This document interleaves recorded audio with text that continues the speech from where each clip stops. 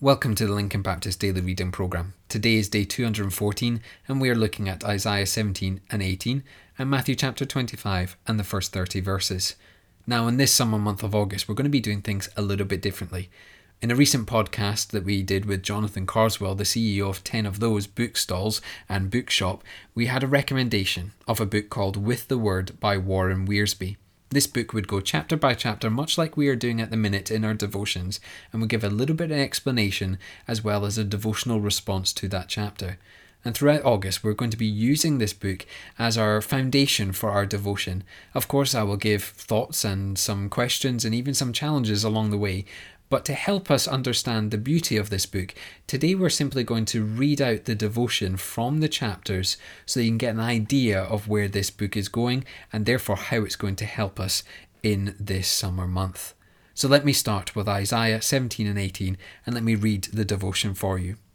The northern kingdom of Israel had allied with Syria, and both would fall to the Assyrians. If the people who trust do not trust the Lord, their judgment may become your judgment. You see, God's judgment on Israel is pictured by a sunset and a heavy person losing weight, as well as a field that has no fruit for gleaners.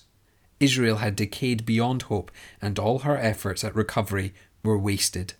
If only they had turned to God before the sunset, or the disease wasted away the body, or the blight destroyed the harvest, but they trusted their own idols and not the true God. How easy it is to put confidence in the work of your own hands and not in God who made those hands. The judgment carried them off, like houses before a flood or chaff and tumbleweeds before the wind. Israel could have the quiet waters of Shiloh, but they chose the turbulent waters of Assyria. And what we learn is the will of God is your greatest security, not your own hands, not anything you can do, but the will of God. And then we move into Isaiah 18. The people of Ethiopia sent ambassadors to Israel hoping to form a strong alliance against Assyria, but the venture was doomed to fail. God was not in it, because all of man's clever ideas are worthless if they run contrary to the will of God. And you see, the focus is on our Heavenly Father, who is our security, and His planning. And when we do that, when we truly look to that, then we will be safe and secure in the promises of God. So who are you trusting today? Are you trusting in your own might and your own decisions, or are you trusting in your Heavenly Father? We now head into Matthew 25. When Jesus Christ returns, it will be a time of separation. The wise will be separated from the foolish, the faithful servants from the unfaithful, the blessed from the cursed. The wise virgins had the oil all prepared to meet the bridegroom, and many people will profess to be Christians, but we will find they do not have the Holy Spirit and are not born again. They may mingle with the saved, but they're not really one of them, and they will not enter into the marriage feast. But His coming also means an evaluation.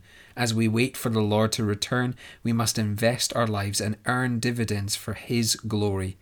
Christ gives us those opportunities that match our abilities, and the 1-talent servant is just as important as the 5-talent servant. The key in all of this is faithfulness, for God measures us against ourselves and not against other servants. Are you afraid to step out by faith and take some risks for God?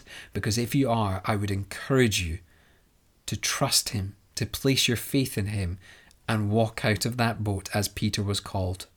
When Christ returns, it will be a time of commendation. We will be surprised to learn about ministries we performed that we thought were insignificant, but they will be with great reward. And this parable is not teaching salvation by good works. Christ's sheep know that they are sheep by the voice of Jesus, but they do not always realize what their service means to Christ. We will all experience some surprises in that day when we find even the smallest of ministries that we've been involved in worked for the kingdom and worked for good. So that's a few thoughts from a daily read with the Word by Warren Wiersbe, and I hope to be able to bring you some more thoughts on that and some more challenging questions along the way throughout August. But for now, as we move into this new month, let me pray. Father, we do indeed pray that summer weeks and summer months can be of good rest.